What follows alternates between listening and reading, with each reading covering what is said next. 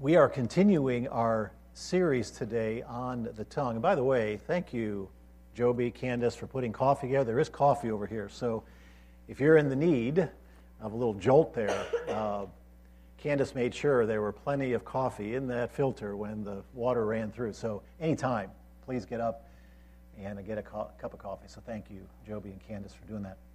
Okay, well, we're going to continue in our series here on truths about my tongue.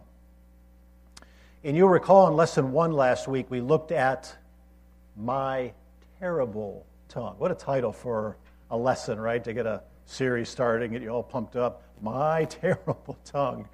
And when we looked at James, we're like, oh yeah, I do have a terrible tongue.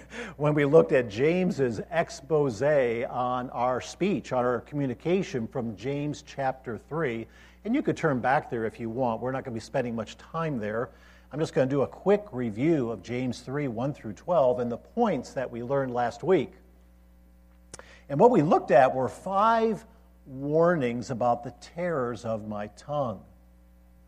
You know, you might be wondering, why are we looking at the tongue? Why are we talking about speech? These are just words, right? I mean, isn't God more concerned about our conduct? Isn't He more concerned about my thought life? Isn't He more concerned about just me learning the Word? And those are all really important things. But when you look at James, God puts a great priority on our speech, on our words. And the very things we tend to minimize are words. They're just words. James highlights and puts great emphasis on. This is not an area to ignore. And if you remember James chapter 3, verse 1, he started with teachers. Not many of you should become teachers. In other words, not all words are created equal. The words that come out the mouth of a teacher speaking on behalf of God are very important. In fact, it says in James chapter 3, verse 1, that they will be judged with greater strictness. There's a priority given to those here who speak on behalf of God.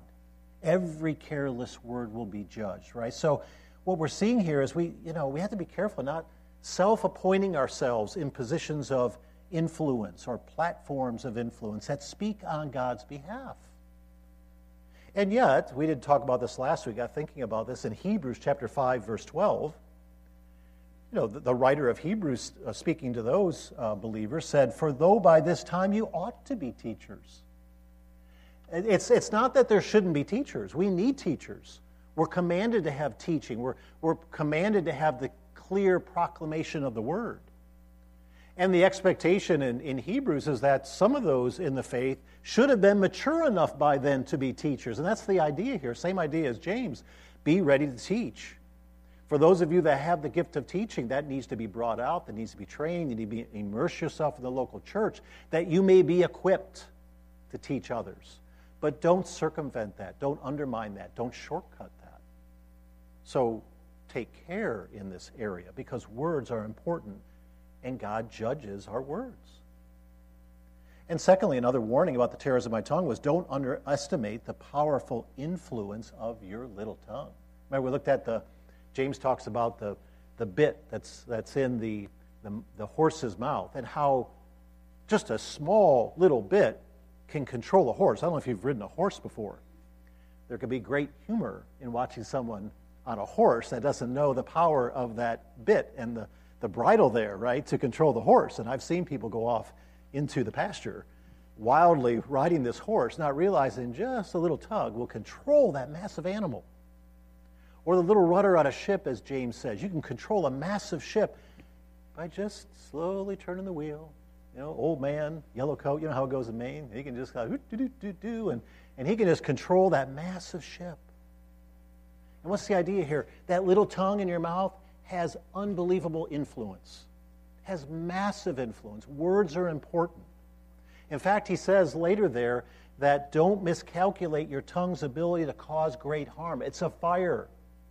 It's a world of unrighteousness. It's set on fire by hell, he says. It's no small thing. Great destruction can be created by the tongue. Now, we know great good can be created there through the tongue and our words, and we'll be getting to that eventually. But James is really focusing on its ability to cause great harm, and he uses fire, its destructiveness. When we think about the great influence of the tongue, it says there that this little rudder that could control an entire ship, or the small bit in the mouth of the horse that can control this massive animal. James said that, hey, if you do not stumble in what you say, you are able to bridle or control the whole body. In other words, as you learn and practice godly speech, you'll invariably learn and practice how to live a godly life. They go hand in hand. Someone that has learned God's way and how to discipline their speech have a disciplined Christian life. Those of us that have uncontrolled tongues, or to the extent we have uncontrolled speech, speaks to our lack of maturity in our Christian life. We can't say we're mature and swear like a sailor, right? We can't say we're growing in the Christian life if we're not growing in the way we talk. So if gossip and lying and flattery, deception, the many sins of the tongue are evident in your life, it's evidence of the need to mature in various areas of Christian life. We'll be talking about that a little bit today. Boy, James has continued in verses 7 and 8 of chapter 3, my tongue is humanly untamable. As we perform the creation mandate and subdue creation, it says there we can tame any animal, creature on earth. Man is able to do that. And yet we eat humble pie because we can't control our little tongue. Ouch. And then he finally said, my tongue's hypocrisy highlights its brokenness, right? Out of the same mouth come blessing and cursing, and James says this should not be so. Well, there's great hope, okay, as we look at what seems so hopeless in James 3, that through the power of the gospel, the untamable tongue can be tamed. The heart can be redeemed. We can pronounce good things in honor of our Lord and Savior and mature in the Christian walk. And we'll look at that today by getting to the heart of my speech. Lesson 2 in our series, getting to the heart of my speech. The tongue is connected to the heart. Now, if you know, is it called physiology? I'm looking to a med student. My physiology? Is the tongue connected to the heart physiologically? It's not, is it? There's nothing about it where it's connected. And yet spiritually, it's quite connected, okay? I had the med students saying, no, we didn't learn it that way. Nada, you can tell I'm an engineer. It's not connected, okay? Thank you for the confirmation. Getting to the heart of my speech, but spiritually speaking, it's directly connected. And we're going to look at that today. So here's our key thought for today. My words and actions are an expression of my efforts to fulfill the desires of my heart. My words and actions are an expression of my efforts to fulfill the desires of my heart. In other words, what you say or do on the outside is a product of what is ruling on the inside. The Bible defines an inseparable tie between our outward words. I'm emphasizing words because that's our series on the speech, but it's also our actions. But the Bible defines an inseparable tie between our words and our inward heart. Turn to Matthew chapter 12. We'll start here. We'll look at a few different passages. We'll be back in James again, even though this isn't a study on James, but there's some great passages on this area. But let's turn to some words of Christ himself in Matthew chapter 12, and we'll look at verses 33 through 37 here. You'll recognize this passage when you read it. You'll recognize similar passages in the Gospels. But look at what Christ says. He says in verse 33, either make the tree good and its fruit good, or make the tree bad and its fruit bad, for the tree is known by its fruit.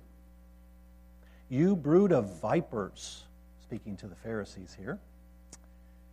How can you speak good when you are evil? For out of the abundance of the heart, the mouth speaks. The good person out of his good treasure brings forth good, and the evil person out of the evil treasure brings forth evil. I tell you, on the day of judgment, people will give account for every careless word they speak. For by your words you will be justified, and by your words you will be condemned. So in the setting here, Jesus had just performed a miraculous healing. The recipient of that healing is identifying Jesus as the Messiah.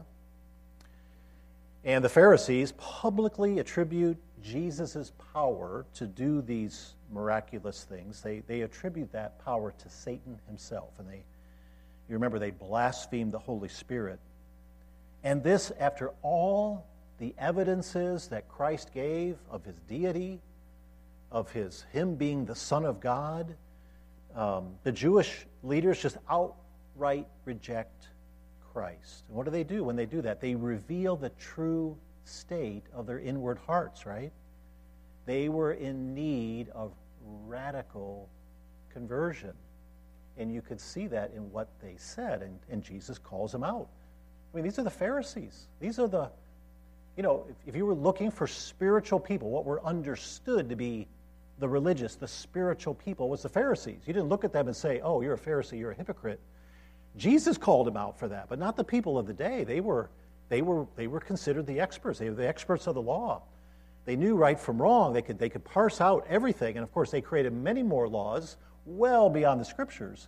And Jesus calls them out for all this. And here comes the Son of God, the very part of the triune God coming down in the flesh, and he's outright rejected. Blasphemy, actually attributing his power in his miracles to the power of Satan himself. And right away you could say, well, it doesn't matter what it looks like on the outside. You might be all polished up, but that heart, it will reveal itself, the stony heart, the unredeemed heart in what is said. And he says here, every careless word will be judged. It's Exhibit A, if you will, in Jesus' indictment. Our oldest son, Ryan, is a lawyer in Ohio, and if he has a case and he has a statement to make, he'll give it exhibits. Exhibit A, here we go. Here's the evidence. And the Exhibit A with Christ before the Pharisees is, look what proceeds out of your mouth. It comes from the heart. And he talks there about out of the abundance of the heart, the mouth speaks, and a tree is known by its fruit. Show you, from time to time I show you pictures of my grandchildren. This is our dear Maggie. We're going to be seeing her this week. One of our granddaughters in Ohio. We went out apple picking in one of the seasons there in Ohio, and you can see she's quite excited to have this large apple. Looks like the size of a watermelon in her hands there, but it was good picking that day for the trees that were bearing fruit. And we could tell which trees to pick from because there was fruit. My dear wife Christy loves Honeycrisp apples. Anyone else like Honeycrisp apples? It's the best, in my humble opinion. There were no Honeycrisp apples that day. And Christy and I were both disappointed. We went to those trees and, man, there was no fruit. Something's wrong with that tree. We talked to the orchard guys. Oh, there's plenty of other good fruit. No, we wanted Honeycrisp. Well, there's something wrong with those trees. I was like, yeah, we know. There's no fruit there. Where are the apples? We want Honeycrisp. That's why we came here.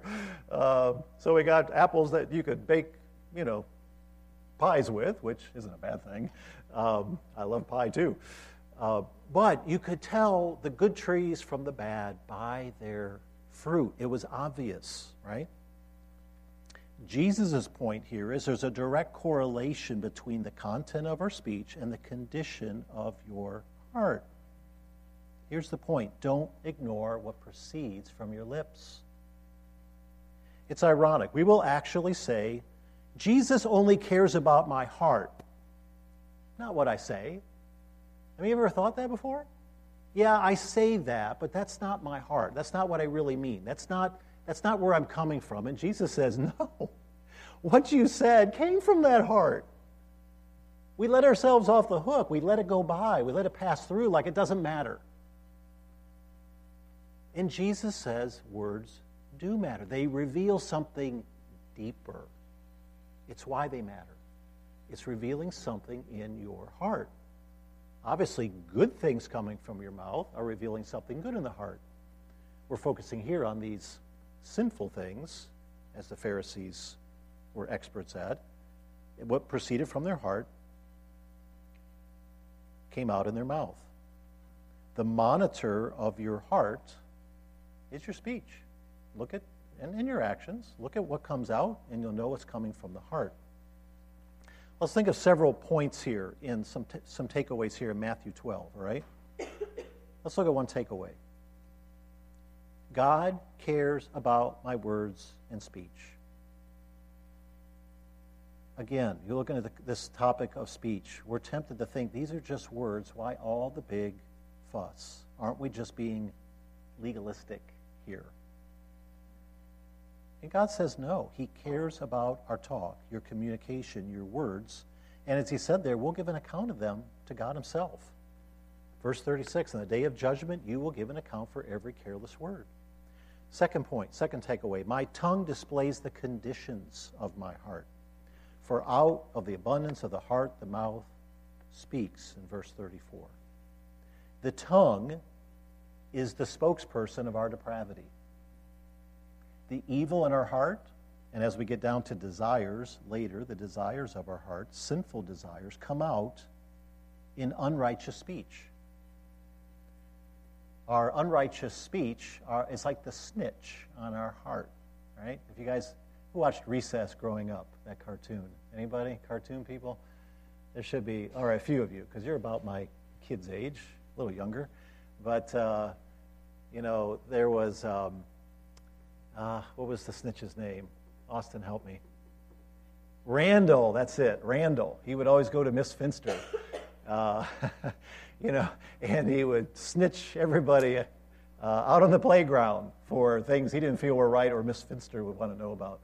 So, our tongues are like little Randalls going around snitching on our heart, right? And everything that's wrong with it.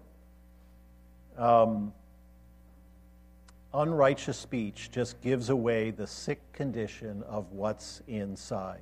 So we can't take our words lightly because God takes them seriously. I mean, look at this passage here in James 1:26. If anyone thinks he is religious and does not bridle his tongue, but deceives his heart, this person's religion is worthless. Look at the importance here. Not be able to rein in, not being able to control the tongue.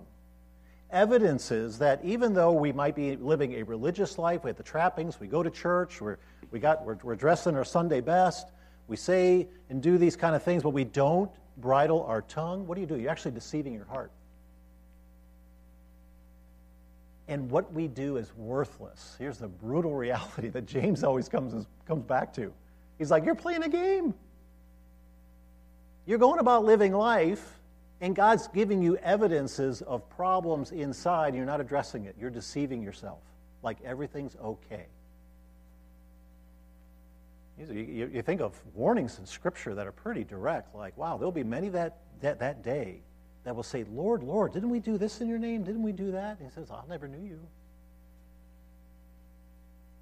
And it just, the religiosity is just blown away, the outside polished life, and yet having an unbridled tongue, uncontrolled speech, speaks to a religion that's worthless. In other words, there should be evidences of change and transformation, and that must include the tongue for all those who call on the name of the Lord Jesus. It must include our tongue. So again, underline the importance of these areas here in our speech. And finally, the third takeaway. To change my speech, I must address my heart. I must address my heart. Do you feel that need to change your speech? You ever remember saying things we wish we could take back? hurtful, angry, resentful, gossipy, flattering words. How do we change those words? I must go to the root. I must go to the heart. Have you guys have seen a ventriloquist before, right? This guy or lady sits on a chair and they've got this dummy in their lap. And I don't know about you, I'm somewhat intrigued seeing that ventriloquist and I'm in this dummy, but I'm also a little creeped out when I see that dummy kind of talking there. And it's always kind of in a sarcastic tone and, put downs and kind of things. It's kind of funny and all that. And you might kind of like be thinking, I'm going to wring that dummy's neck, right? I want to go give him a few slaps. I don't like what he's saying. But you know what? You can punch that dummy in the nose, and that's not the root of the issue. It's the guy that's sitting down there controlling the lever and, speaking these words out of the lips that aren't moving. That's the source. But what do? We do all this behavior modification. We slap the dummy in our life, right? We're just looking at what's coming out, but we're not going down to the source, where those words are really coming from. And we end up slapping the dummy and not talking to the one controlling it, not addressing that. So, as believers, we often try these behavior modification techniques, just working on the outside without addressing the inside. And I'll just to give you some examples here. In the wisdom of the internet, you can find all kinds of advice for things that is not biblical. Here's some. How to swear less. But as we look at these, just think about, do I focus too much on just my behaviors rather than what's really motivating those behaviors? Am I working on more of polishing up the outside of my life rather than getting to the heart of the matter? How to swear less. First, ask a friend for help. Well, that seems reasonable, right? It says in this article, we're often blind to our own bad habits, so you may want to enlist a friend, a spouse, a family member to hold you accountable. Anytime you let a curse word fly, have them pointed out to you. You could clap or call out a code word or make a sound anytime you utter a profanity. What kind of code word would you use? I'm thinking, you should, as your friend's watching, and it's like, caw, caw. It's like, oh, yeah, sorry. And the more you start to recognize your patterns of speech, the easier it will be to change them. Here's the second advice. Find some replacement words, okay? Consider this a fun challenge to boost your vocabulary. Sure, you could say fudge or frick instead of the other word, but you don't have to limit your speech to such unimaginative niceties. And they got some really weird recommendations here. What in thunderation? Or great horn spoon? Or, well, Dad sizzle it. Okay. And the more ridiculous you sound, the more incentive you'll have for nixing your need to swear altogether. Okay? Behavior modification. 3, pretend like your grandma is listening. Now, there might be some wisdom in this one. Of course, some of the sassier grandmas, it says here, swear like sailors. So this trick might not work for you, but still, it's helpful to think of someone you wouldn't want to offend with your potty mouth, whether it's your stern aunt, a pastor, or the kids in your family. So the next time you're about to swear at the referee on your TV screen, picture this person sitting next to you on your couch. Behavior modification, not getting to the root, right? We're just talking about cleaning up the outside without the inside here. 4, train your brain to think differently. That got someone's attention here. Say the preferred word out loud, and over time, these exercises will train you to think and act differently. This is according to what they call here the Cuss Control Academy, whatever that is. And number 5, get out the old-fashioned swear jar, all right? This tried-and-true method works because it hits us right where it hurts, in the wallet. Anytime you swear, get out a crisp $1 bill and stick it in the jar. And after reaching your goal, you can use that money to buy yourself a nice reward. Alternatively, if you're more motivated by punishments than rewards, you could promise to give that money to your least fiscally responsible friend. So if you see someone in great debt at LU, you might want to get friends with them as you're trying to control your tongue, and you can help pay their education. No. What is this? This is all a soap in the mouth kind of mentality, right? Yeah, I can understand that growing up and you're training a child in the way he should go, but as believers that are older and we want to mature in the faith and we want to please God in our life, this is all these how to swear less techniques, this is all slap the dummy stuff, right? This is not getting to the source, the heart of the matter that Jesus identified in that passage we just read at Matthew. Developing a God-honoring tongue cannot be about speech therapy. Remember, the tongue is untamable. We need the power of the Spirit. We need God's methods. We need God's ways. He's given us everything we need for life and godliness. And it's not these worldly, secular behavior modification techniques. Jesus tells us we need something deeper than the surface treatment. We need heart surgery. Lasting, real, fruitful, God-honoring change requires more than window dressing. Righteous words, get this, righteous words are not just about saying the right things. It's about being the right person. It's a pursuit. God wants you. He wants all of you. And the sin that we have in our hearts we want to protect, we want to hold, we want to cherish, we want to idolize them, we don't want to relinquish them. And to the extent that we let go of those, the more righteous our speech, the more God-honoring our speech will be. So sinners need new hearts. Believers need transformed hearts. This brings the lasting, God-glorifying change that brings honor to Him. And if we need heart change, we've got good news. This is what God specializes in. This is why Christ came. This is the new covenant promise here in Ezekiel 36, 26 through 27. God promises, I will give you a new heart, and a new spirit I will put within you. And I will remove the heart of stone from your flesh and give you a heart of flesh. And I will put my spirit within you.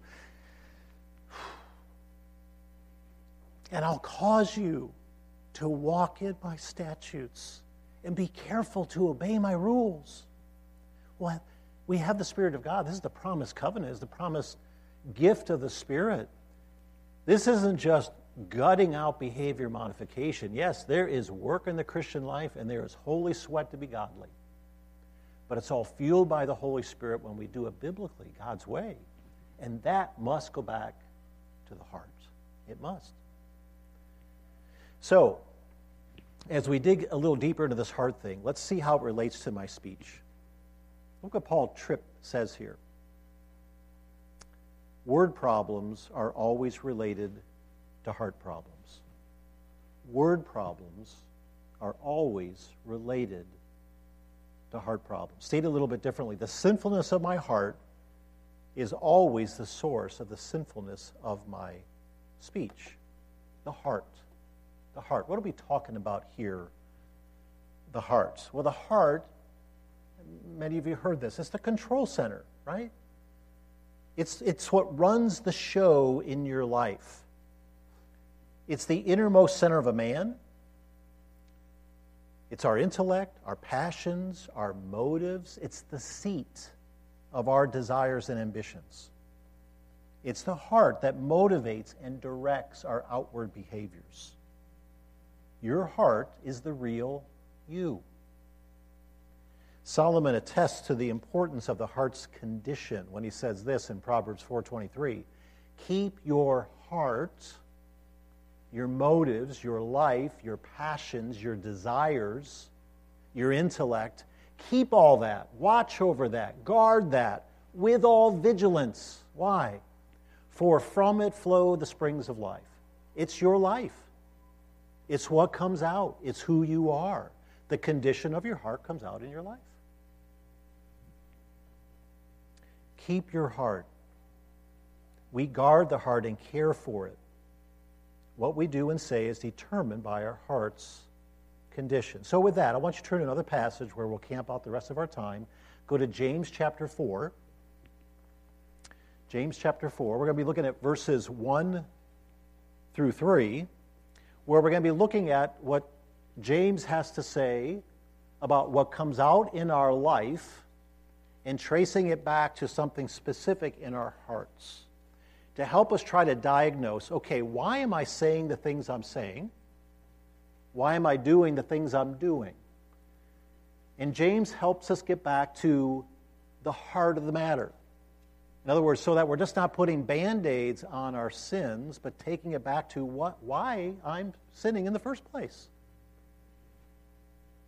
James chapter 4, verses 1 through 3. He says this, verse 1.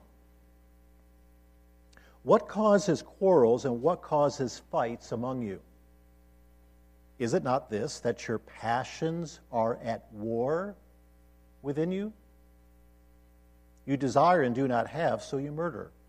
You covet and cannot obtain, so you fight and quarrel. You do not have because you do not ask.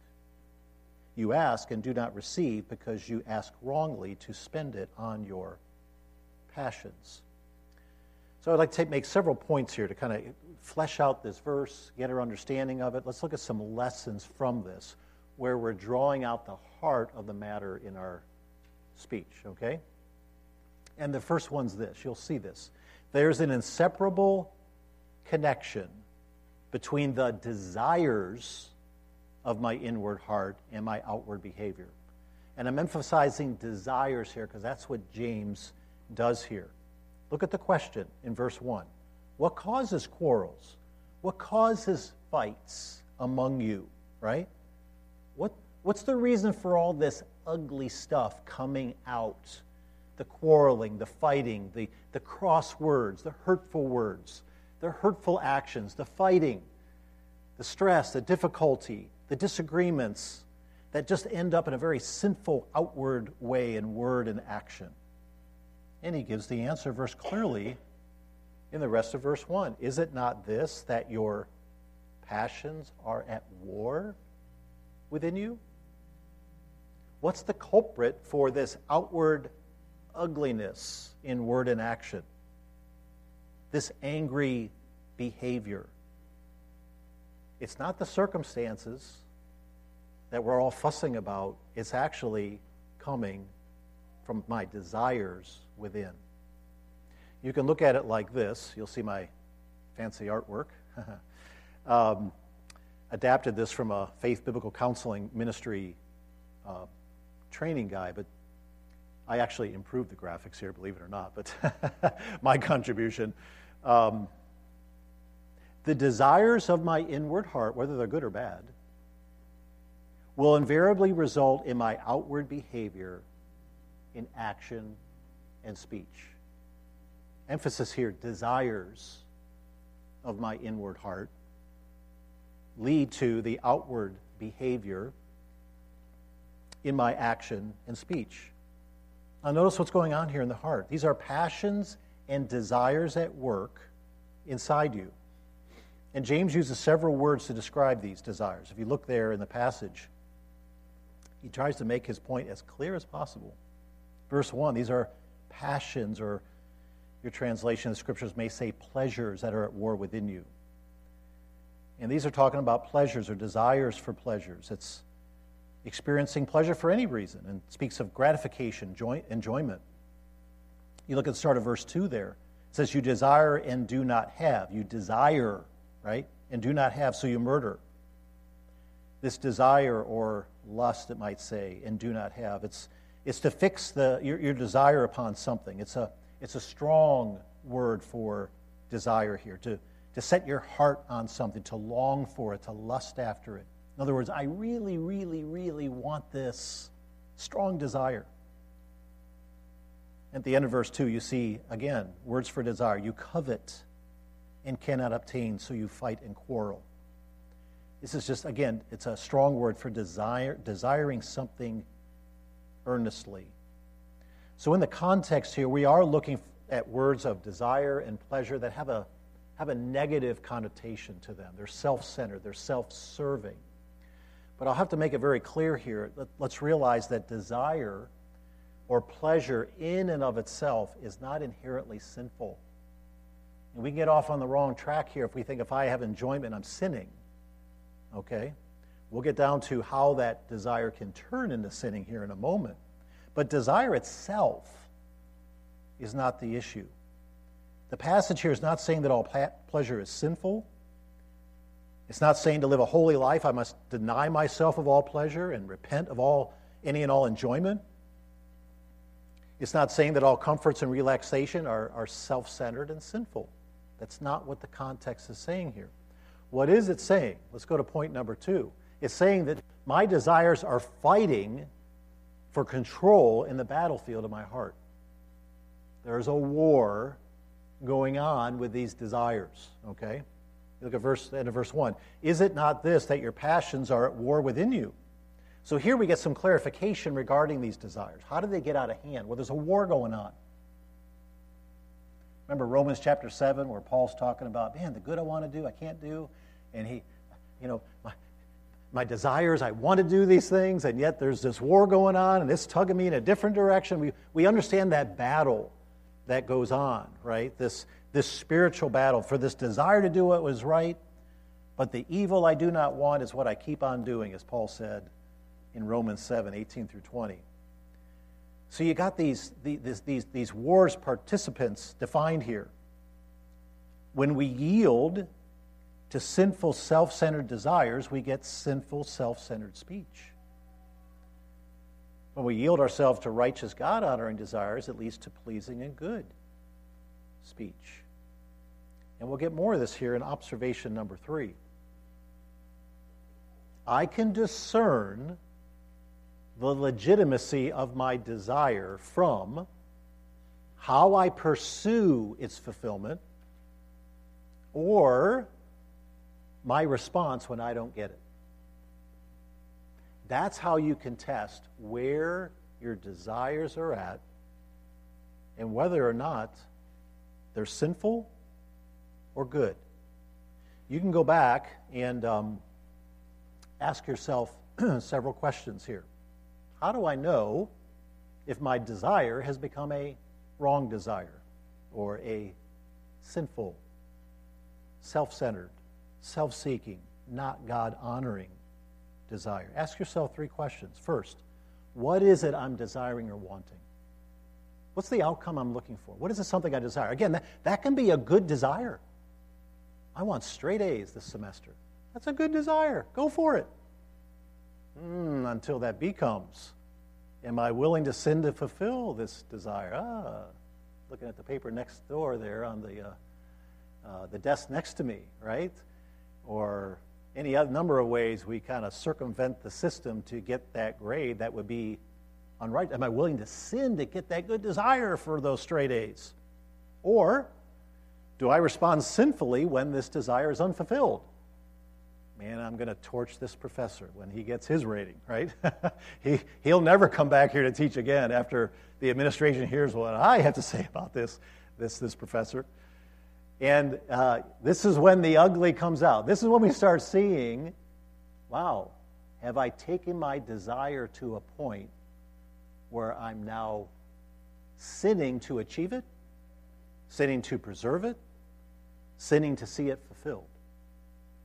That's when you see whether your desire is legitimate or sinful or not. And really, this line of questions really helps us identify something here we call idols of the heart. Idols of the heart. When Brad Bigney was here doing the Truth and Light conference last year, and boy, Truth and Light conference is coming up again here at Timberlake. Got some great speakers coming in March. I would so encourage you to be a part of that. Serve there, participate. But Brad Bigney had this to say as he was talking about idols of the heart. An idol is anything or anyone that begins to capture our hearts, minds, and affections more than God. These can oftentimes be good things. I came to know Christ in God's working in my life when the gospel was shared with me, when I gave up the idol of track and cross country. And if you're not a running kind of person, you're like, so what? But just think of something important in your life that your life is just wrapped up around. It's your identity, right? And that was me. That was my idol. I didn't know that as an unbeliever, but man, I read The Pursuit of Holiness in Jerry Bridges, and I found out, man, to be holy, it needs to be all about God, not about me. And I started to find out my life revolved around that and succeeding there rather than my identity being in Christ. And eventually, through the truth of the gospel and those things, I repented of that. And for me, it meant giving up the track spikes. I hung them up. Because that was more important to me than God was. My brother kept running. He set school records. He did great. Believer, walking, hey, it was wonderful. That was great. But for me, it was sin. Because I loved it too much. And yeah, I can go out there and run some more now. I've gotten past that. Now my knees just won't let me, right? What are your idols? What are those things that are so important in your life that you'll do anything to protect them? And if you're in that state, and we all are, we all have these idols. It will come out in how you protect or preserve that desire. Okay? Idols of the heart. These are the root sins. These are the sins behind the sin. In other words, why did I say that? So ugly, so bad, so hateful. Do I need to confess that sin? Yes. But that's the outward sin. You need to trace that back to why did I say something that way? What desire, what did I want that I wasn't getting? And I'm sinning to get it or preserve it. We're taking it back to the heart. Now, we have this tendency when ugly comes out in our words and actions to blame them on circumstances, don't we? It's what's going on here. It's these difficulties. It's these outside influences rather than taking it back to the inside. James is very clear here. It's not your circumstances. Stop blaming them. Put the finger on your heart. Consider this, how the same circumstances will yield completely different responses. Just look at this example. It's the wee hours of the morning, and you're sleeping peacefully in the Liberty dorm. And the fire alarm goes off. And everyone has to go out in the cold. Robes, fuzzy slippers, you know how it goes. And you're all out there waiting for the fire truck to let you out. And everyone, there's masses of humanity out there. Just shivering, you can see the breath. And consider these responses. Same circumstances, but different responses. This first person says, he just has an absolute hissy fit. Big test that you've been freaking out over all week, and you went to bed early, so you get up a few hours later. Here it is 3 a.m., and you're planning to get up at 6. And under your breath, you have these choice words, and even though you're not saying them out loud, they're not very edifying. And what comes out in your mind is, I hate dorm life, I hate school, I hate life, and you just, why, God? Why? And the second person comes out and says, oh, wow, I get to see the one I've been dating again today. He lives on the floor below me, and there he is. And you walk over there, and you cherish every extra minute with your dreamboat, right? And you say, this is a God moment. Oh, for a ring in the spring, right? One more step in that direction. And it's just beautiful. And you have a third person, and he or she says and prays, oh Lord, work in this person's heart that pulled that fire alarm. There's those around here I see every day in my floor, and in fact, I probably know who pulled that alarm, and they're just heading in the wrong direction in their life. They need heart change. Soften them. Save them. What are we doing here? We got the same circumstances, but something different in the response is completely different, right? And it's all coming out what we desire in our heart. It's not the circumstances, right? It's circumstances where the desires that we're holding on to or cherishing come out in either good or bad ways. Look what Paul Tripp says here. If we go to our words Our words are shaped by the dream that resides in our hearts. Our response to circumstances, difficult or good, right? The circumstances aren't the root issue. It's the dream in our hearts. It's what we're cherishing. It's what we want. We need to identify the sin behind the sin. Why did I say what I said? Why did I say what I said in such a horrible manner? Why do I gravitate and give into telling and hearing gossip? Why can't I control swearing in a fit of anger? Why do I complain and whine and vent when faced with less than an ideal situation? Why do I pour on flattering words of insincere praise to someone? You need to ask yourself, what am I desiring so much that I will sin to get it, sin to keep it, or sin when I'm not, or I'm being denied of it? I don't get it. Our tongues tattle on our hearts. When you learn to address the heart, you'll address the tongue and the actions that go with it. And as we kind of come towards the home stretch here, this lesson, look at this here. Sinful desires, here specifically we see sinful desires in this graphic. A desire to please self, sinful desires will lead to disobedient, sinful words and actions like we've been talking about in unfavorable circumstances. And what does this lead to? Invariably, feelings, emotions of anger, anxiety, depression. Remember, it talks about in James 4 here, fights and quarrels. There's a lot of difficulty, a lot of stress, a lot of consternation, depression. You know, as believers, we learn not to be feeling-oriented in how we conduct our lives, but you cannot ignore your feelings. We have to interpret them. We have to filter them through Scripture. So, hey, if you're feeling anger, resentment, animosity, anxiety, depression today, take it back to your behavior. Look at what I'm saying. Look what I'm doing. Why am I saying those things? Why am I doing those things? But don't stop there. You have to take it back to what do you desire so much in your heart that you're willing to sin to get it or keep it. Again, going back the other way, that desire leads to unrighteous actions, and the sinful life is hard. It leads to emotions that aren't good. We need a reorientation of our life.